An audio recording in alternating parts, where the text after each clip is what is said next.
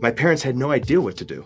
I mean, imagine, you wake up one morning and the paper hits your door and your son's one of the headlines as being a spy arrested in Venezuela for trying to start a civil war. This is Convicted Across Borders, a podcast co-produced by Focus Features and LA Times Studios brand team and funded by Focus Features in support of the film Stillwater. I'm your host, Marcia Clark. I've spent decades as a prosecutor and a defense attorney in the United States, but each year, more than 3,000 Americans are imprisoned outside the United States. Many are wrongfully convicted, and many are told they will never return home. Imagine what you would do in that horrific situation. Who could you count on to come to your rescue?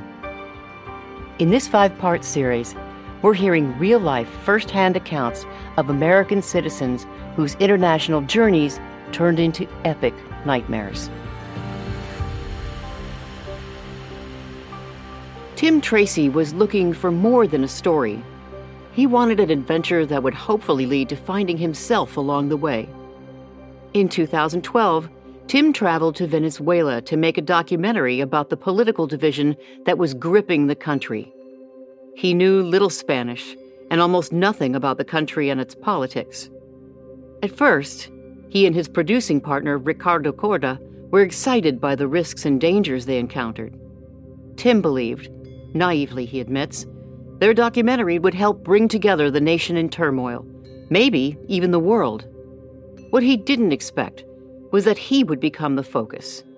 In April 2013, Tim was arrested and accused by the Venezuelan government of plotting to incite a civil war.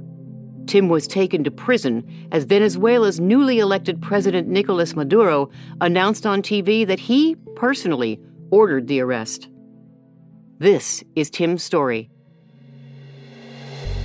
My name is Tim Tracy. I'm originally from Grosse Pointe, Michigan. I'm 43 years old. I live now in Mexico City, and I have a small barbecue business called Bad Hombre Barbecue.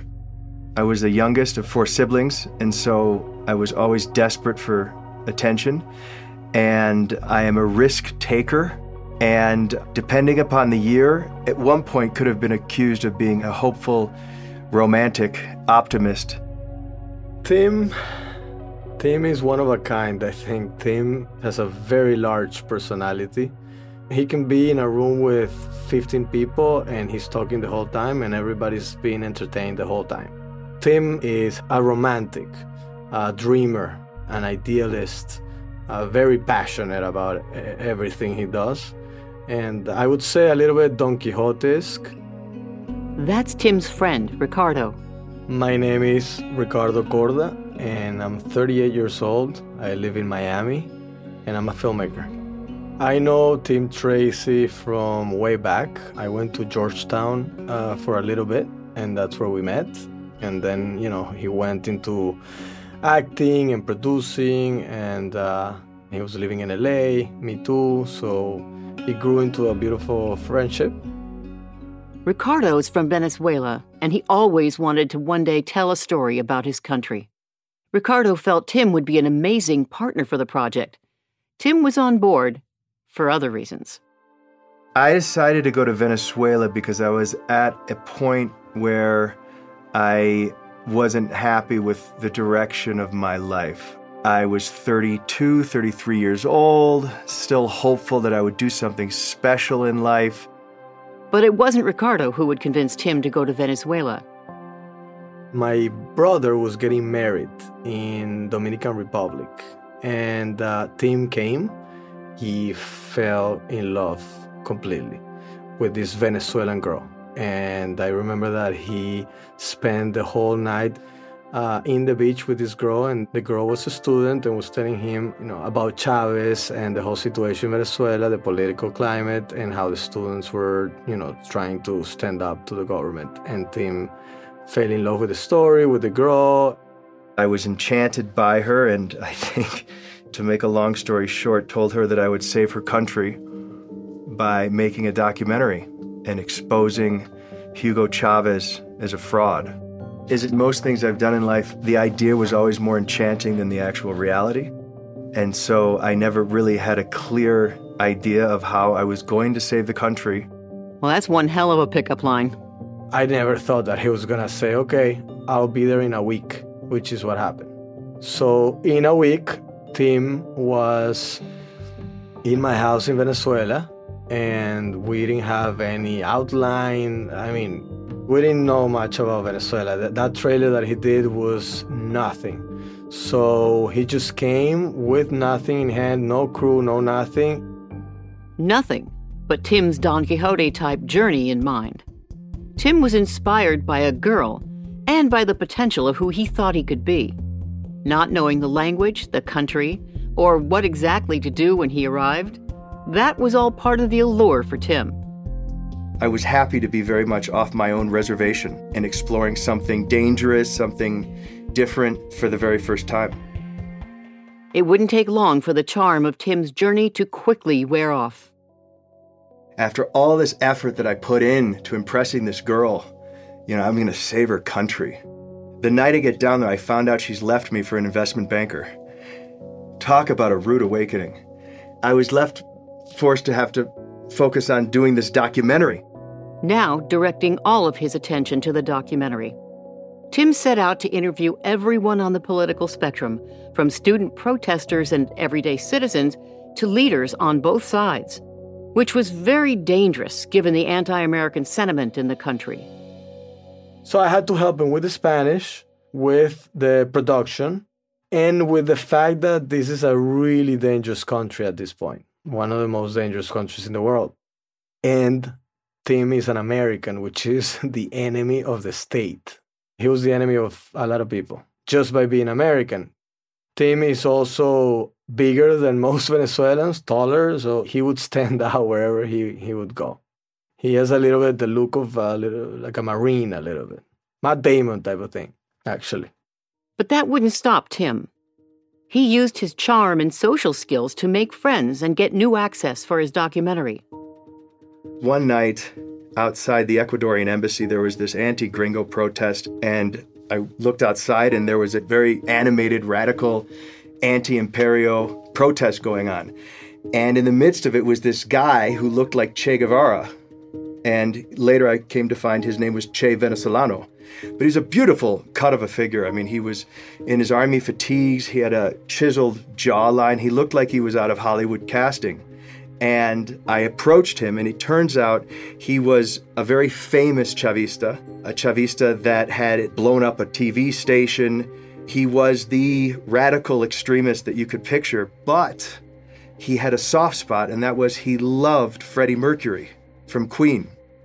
Tim discovered that while he loved Freddie Mercury, he didn't know what he was singing. So Tim went online and translated the lyrics into Spanish for him. And from that point on, called me his único amigo gringo. And so gaining his friendship, gaining his protection, I was now able to enter into the most dangerous, radical Chavista barrios without fear of getting kidnapped or killed. With increased access came increased risk. And although they were getting amazing footage, Ricardo began to get concerned. Tim was having a journey. This was his project. Before, Tim was a little lost in life, and this started to give him a purpose, and you could see it. I think there were many times that I would tell Tim, listen, you're going too far. Please stop. Please think about this. It is a different law. It's a different society. Tim is definitely fish out of water. Tim doesn't speak Spanish, so even a slight misunderstanding can get you killed. As Tim continued to push the limits, he started having run-ins with the local authorities. And so the moment I started to get in deeper with the Chavistas, and I was loving it. I mean, these guys are running around with guns. I'm not a war correspondent, but I sure feel like one. I mean, there's a certain amount of kind of wish fulfillment that's going on, which I very clearly was loving the hell out of. But I first got into trouble when I was with these Chavistas, with Che and his band, and we went to go see Hugo Chavez speak. at the last campaign rally that he held in the election of 2012. Chavez was an absolute rock star, and I was determined to get backstage. And I went to the lady who was handling the press passes, and literally 5 minutes before Chavez arrives, I'm taken to the back street with their Secret Service. I'm put on the ground, and they've got massive guns, and they're reviewing my footage, trying to see what the hell I've been filming for the past 3 hours. I said to the guy, I said, listen, I understand I'm in deep shit, but could you just give me 5 minutes with Chavez? Tim didn't get his 5 minutes with Chavez. Instead, he was arrested and questioned by the Sabine, Venezuela's top intelligence agency. He was let go after only 24 hours, but Tim kept pushing his luck. I was an American. When you're an American in these countries, you are afforded a certain level of protection by virtue of your citizenship. They're not going to mess with an American, at least not in the same way that they would one of their own citizens. So there's a certain air of invincibility that I rightly or wrongly took on by virtue of being an American citizen, by virtue of the fact that they kept letting me go, and by virtue of the fact that I really believed I was saving the country. I really believed I was going to get these two people together. I was doing it. I was the only one who was talking to both sides. Tim felt he could continue to charm his way out of any dangerous situation he found himself in. Until he couldn't. Up until that point, I had this game I would play. Whenever I was detained, I would always wait a little bit, and then I would ask one of the agents for a cigarette. And I was kind of convinced in my own way that them giving me a cigarette, us sharing a cigarette, and befriending them, and then ultimately them letting me go, realizing there's nothing to worry about with this gringo. When I was finally detained the last time, this is after Maduro had won a very contested election, and there was unrest around the country. There was protests, many of which I was filming. I knew something was different when my little tactics like, hey, let me get a cigarette, weren't working. Nobody wanted to give me any cigarettes. Nobody wanted to talk to me. On April 24th, 2013, Tim was planning a short trip back to Los Angeles when he was stopped and arrested at the airport outside of Caracas. They grabbed me, and then they took me down to the basement, and the entire atmosphere was different this time. I was taken from the airport, I was taken to the intelligence headquarters in Helicoide, and nobody talked to me. Nobody wanted to talk to me. And they even, I think, brought in two people who had asked me questions in the customs line. They'd brought them in for 3 hours of interrogation just because they'd talked to me. So there's a certain amount of, I know that this isn't good. What Tim would not find out until days later was that amid the rising tensions and claims of a stolen election, the controversial and newly elected president of Venezuela, Nicolas Maduro, went on television, calling Tim a spy, a foreign agent plotting to kill him and undermine the government. For the first 3 days, when I was detained, I had no idea how big of a deal it was. I was convinced that I could still talk my way out of it. After 3 days, Tim was awakened in his cell at 6 a.m. and asked to sign a document. I was convinced, like, oh my God, what is this? Is this a confession? I'm not going to sign this. Like, you have to sign it. I'm like, no, I'm not going to sign it. Like, you have to sign it, or it's going to be really bad for you. Back and forth went on. And finally, I signed the document. What the document was, it was a document that acknowledged that I was going to be arraigned on charges of terrorism, on charges of inciting an insurrection, on financing terrorism, all that stuff. And I was taken out to the lobby area of the intelligence headquarters. And outside, it was ridiculous. It was like a military parade. There were 2 tanks. There were flatbeds full of special operations soldiers. There were SUVs, bulletproof SUVs. It was a full-on caravan, motorcycles. And it dawned on me, this was the caravan that was going to take me to court. And so at that point, there is this kind of like, Toto, you're not in Kansas anymore feeling. We're like, what the hell is going on? But you're still in such shock. I asked the lady, the Fiscalia, which is the DA, was there, and she said, Timothy, I want to let you know we're taking you to court right now. These are very serious charges. Would you like to make a phone call? And I said yes, and I was still processing everything. I was still very much in shock. It was 6 a.m. And I call my mom, call my house in Michigan. And I'm thinking that she has no idea what's going on. I'm thinking she might be worried that she hasn't heard from me in 3 days. But the first thing she says when I say, "Hey, Mom," and my voice started to break up, and she said, "Oh, God, Timmy." She said, "What have you done?" This had been all over the news for 3 days. It had been an international story, and the last person to find out about it was me. I remember just saying to my mom, I'm sorry.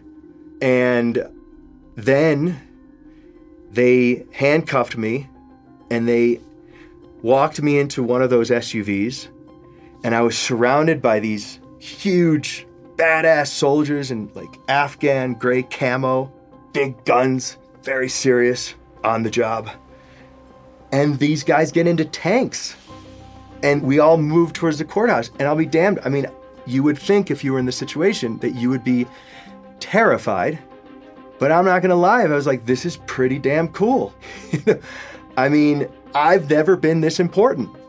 I've never had this much attention. And I don't say this to be trite and to be superficial. You're filled with so much adrenaline and so much shock because of the surreal nature of what's happening. You know you're not a terrorist. You know you didn't incite a rebellion, but all you want to do is do something special with your life. And for a moment, you can be forgiven to think, I've arrived. I'm really doing something special. If they have got to bring 2 tanks to take me to court, I must be doing something special. And then you pinch yourself and you're like, no, this is really bad. This is really bad. But there is this kind of mix of like, wow, this is badass. And this is really the scariest moment of my life. Tim made the decision to change his life by going to Venezuela, only to make a few wrong choices and end up locked away. We spoke with Stillwater director Tom McCarthy about choices made by the characters in the film and their consequences. I think all of the characters in this movie are confronted with choices and options, and they have to decide for themselves. And as we've all done in our lives, sometimes we make the right choice and sometimes we don't. This movie explores not just those decisions, but the consequences beyond them. And sometimes we're doing what we think is best for us or our family or our community or even our country. But is it really what's best for everybody involved? And in some cases, it's just not so. See the Focus Features film, Stillwater, directed by Tom McCarthy and starring Matt Damon. Stillwater is now playing only in theaters.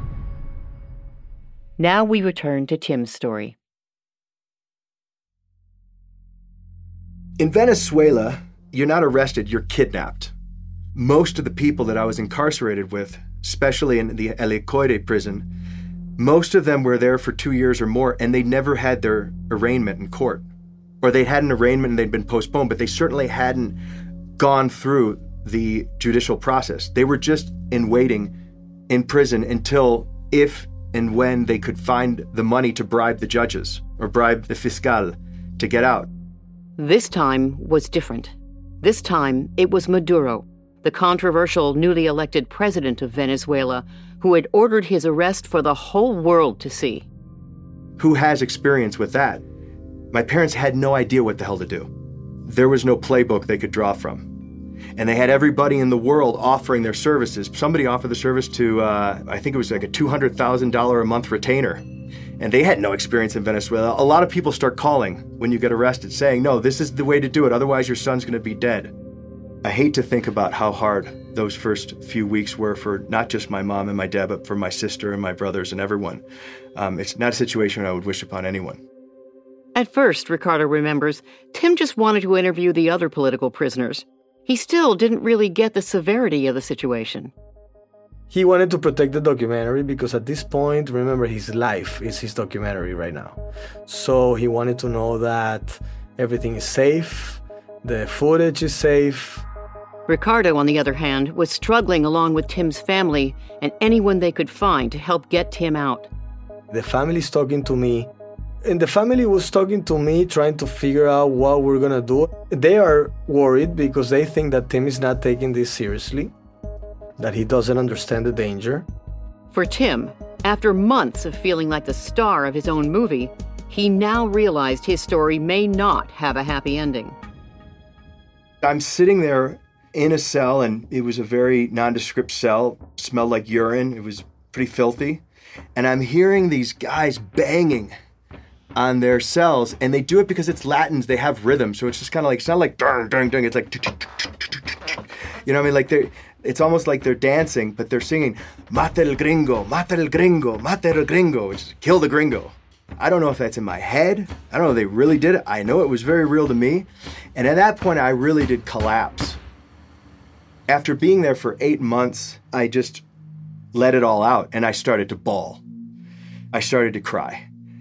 And for the first time, it dawned on me that my stupidity might result in me never leaving this cell.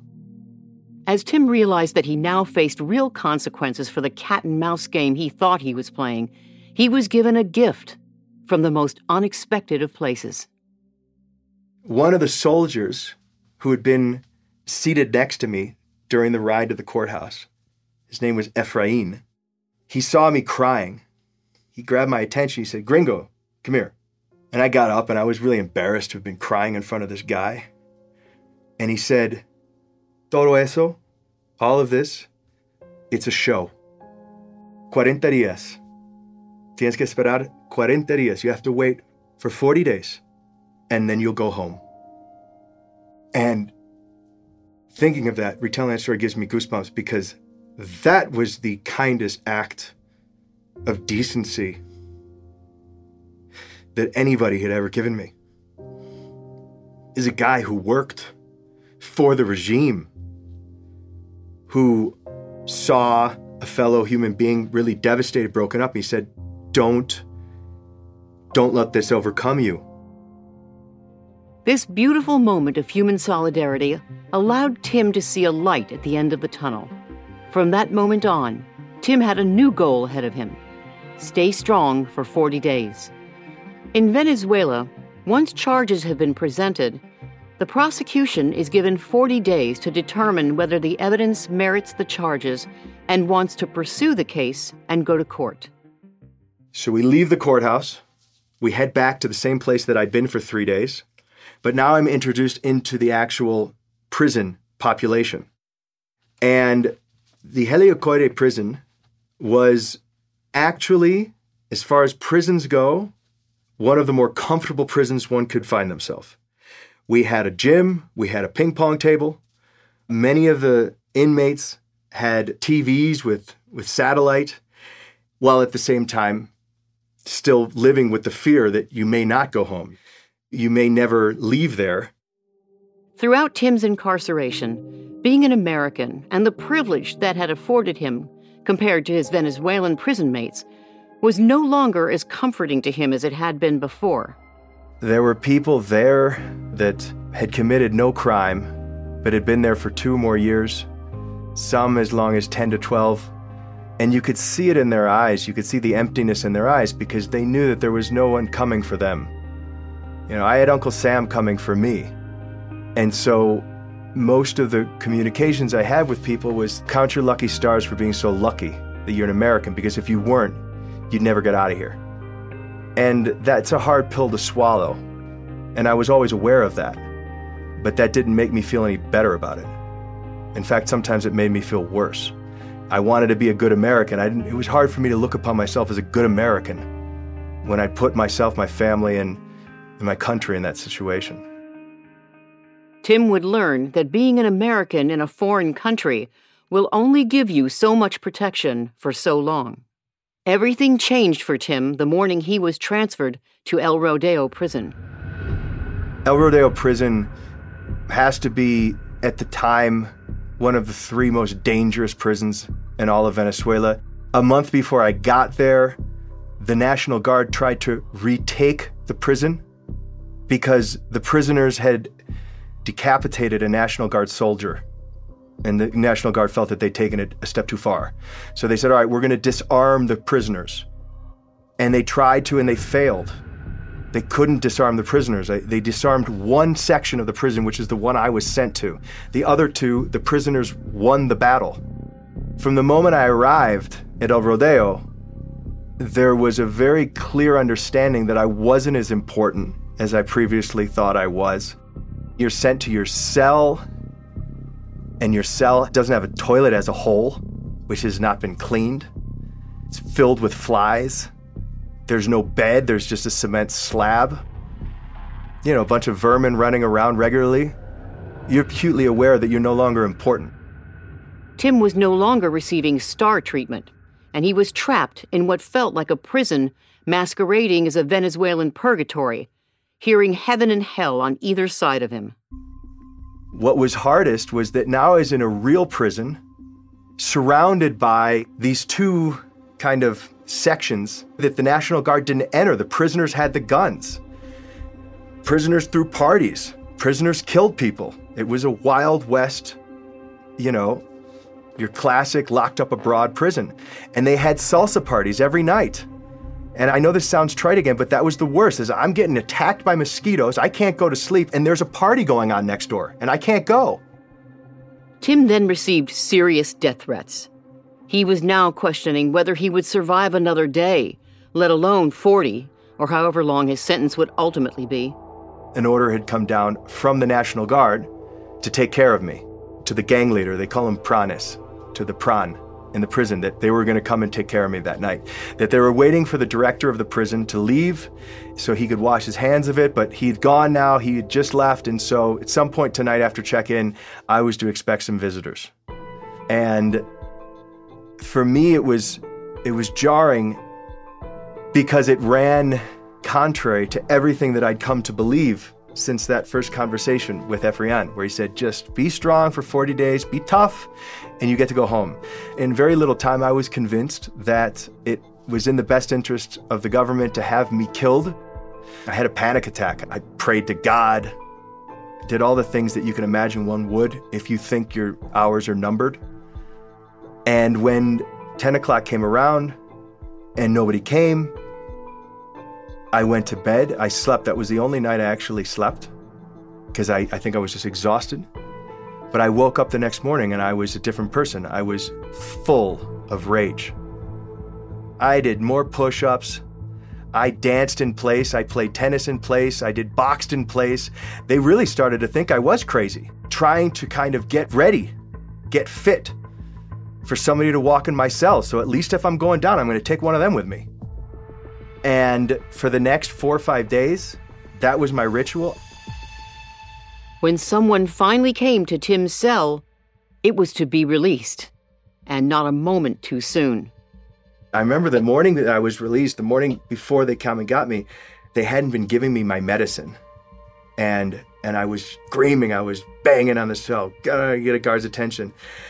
And I finally got his attention. They came in, and I started barking. I mean, I was really, I lost it. I think if I'd stayed there any longer, I don't know if I would have made it out, because I probably would have put myself in a situation and gotten in trouble. On June 5th, 2013, after more than 40 days in prison, Tim was released.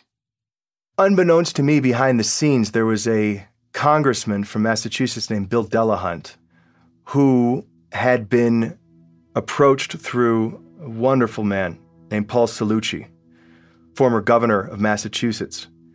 And Delahunt was someone who had worked with Chavez and Maduro politically. There had been this thing called the Boston Group that was trying to distribute oil economically to the poor in New England. And Paul Cellucci was a family friend and thought that Bill Delahunt might be the one person that could help broker a solution because of his proximity to Maduro from many years ago. And he was right. Bill Delahunt was able to create a kind of backdoor channel to what's called the Charge d'Affaires in Washington, because they didn't have an ambassador, but they had a Charge d'Affaires. Tim was now free. But what he'd forgotten was how terrifying a freedom can be when you got there by trying to escape from your own reality. The hardest thing for me was that I wasn't as important anymore. I know it sounds again trite, but I had been down there, put my life at risk for 8 months with the idea that what I was doing was going to change the world. And it was interrupted. So then when I was actually expelled, I'll never forget, I was flying home in the middle seat in coach between two people, and I was being sandwiched between them. And it was really just flew contrary to the whole kind of fantasy that I'd held about how I would go home. And just being nobody recognized me. Nobody knew who I was. I wasn't being watched anymore. Nobody was recording my conversation. It was a huge shock to me. And I literally just had a breakdown on the plane. I started crying. In a sense, that reassimilation to the world where you're not the center of the universe was the hardest thing for me. Tim struggled returning to life without the romantic fantasy he'd so desperately wanted. I remember that when I saw Tim for the first time, I was shocked at how he looked physically. He was incredibly skinny. He was like in the movies, very, very skinny, shaved head, and a roughness to him. After thousands of hours of footage, 3 arrests, and more than 40 days in prison, Tim's story was coming to an end, and he wasn't ready for it to be over. We will always be brothers, and it was an amazing experience. But then when the documentary just didn't start to happen, because it was just too much bumping heads, he did not want to finish this project, because then where is he going to go? What is he going to do next? This is his project. It's been his life for a long time. And he got to that conclusion after a few years. He realized, okay, I'm sabotaging this whole thing unconsciously. If it doesn't come out, no, it wasn't worth it at all. Tim simply couldn't find it in himself to finish the documentary. Thank God I never finished it, because the premise about which I set off on doing it, and while the people I met were amazing, what I was pursuing was just, it wasn't something I think on its face, alone, it was going to be able to help people learn something meaningful. I think if you maybe looked at my story as a whole and what I did, maybe there's a deeper meaning. But what I was trying to do down there was just more of a symptom of a condition that I need to have enough distance from to recognize what it was and let it go. Next time on Convicted Across Borders. After asking for unpaid wages from her employer in Abu Dhabi, a Kansas City mother of 3 is arrested and faced with a terrifying prison sentence. In the movies, they make it out like as long as you get to the embassy, as long as you crawl across the gate in the stairs of their building, you're safe. And that is the furthest thing from the truth. And that, to me, was the biggest shock of all. Convicted Across Borders was created on behalf of Focus Features by LA Times Studios and Treefort and does not reflect the views of the Los Angeles Times, nor does it involve the editorial or reporting staffs of the Los Angeles Times. Executive producers are Kelly Garner and Lisa Ammerman. Line producer is Oscar Guido. Written and produced by Matthew Kugler. Casting producer, Julie Burke. Tom Monahan is our senior audio engineer and sound supervisor, with production and editing by Jasper Leak, with additional production help from Tim Schauer, Haley Mandelberg, and Justin Washington. I'm Marcia Clark. If you've enjoyed what you've heard, please subscribe, rate us, and review us on Apple Podcasts. It really helps to raise awareness and get the word out so more people can hear these powerful and real stories. And be sure to watch Focus Features' new film, Stillwater, directed by Tom McCarthy and starring Matt Damon. Stillwater is now playing only in theaters.